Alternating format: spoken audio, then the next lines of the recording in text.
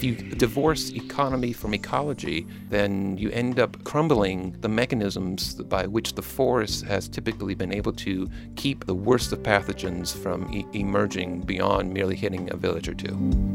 I'm Tom Philpott, food and agriculture writer for Mother Jones Magazine. I'm Raj Patel from the Lyndon Baines Johnson School of Public Affairs. For KUT, I'm Rebecca McInroy. We host a podcast for KUT called The Secret Ingredient that takes you into the depths of food history and production. And that clip you just heard was from a show we did on pathogens with evolutionary biologist Rob Wallace, author of Big Farms Make Big Flu. In the podcast, we discussed imperial epizoology, a term Rob coined to look at the effect of big industry on ecology.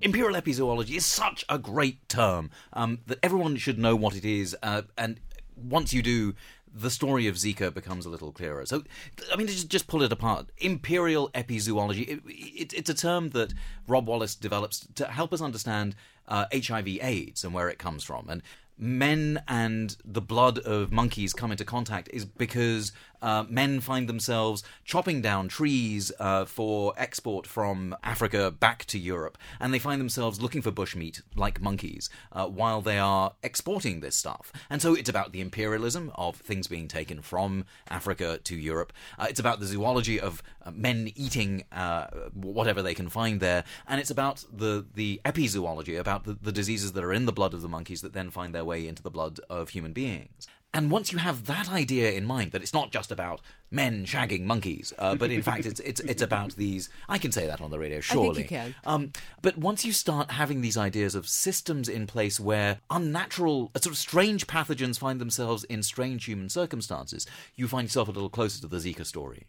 And we wanted to revisit this show, one, because we're in the middle of the Olympics, and especially because we're here in Texas, where there's a lot of talk about the Zika virus. Rob's work helps us take a step back to look at the origins of these pathogens. You look at Zika, and we've got the mosquito. Destroy the forest, and you select against mosquitoes that are more forest-oriented, and 4 species of mosquito that are for more deforested areas and for urban areas.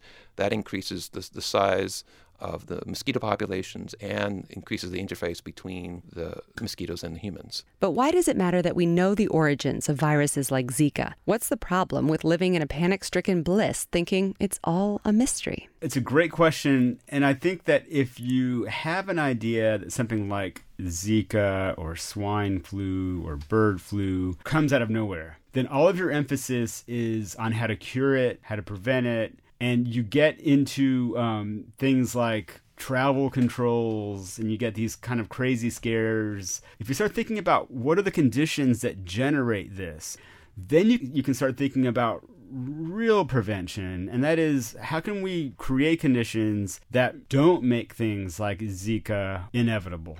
I think you've nailed it, Tom. I mean, I think part of what it is that we're doing on The Secret Ingredient is pointing out that there are secret ingredients, even to these diseases, that somehow to imagine Zika as this sort of strange Bond villain of a virus, just sort of sneaks around being sort of rubbing its little virus tentacles together, is first of all bad biology, but also we will have bad policy if we don't really understand our complicity in a much bigger system that made it happen in the first place. You can listen back to the entire interview with Rob Wallace about bird flu, Zika, AIDS, and much more at thesecretingredient.org. For KUT, I'm Rebecca McInroy.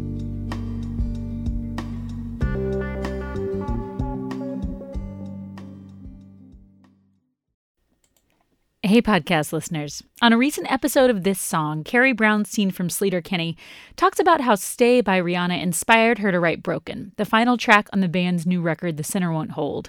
You can hear This Song on KUTX.org or wherever you get your podcasts.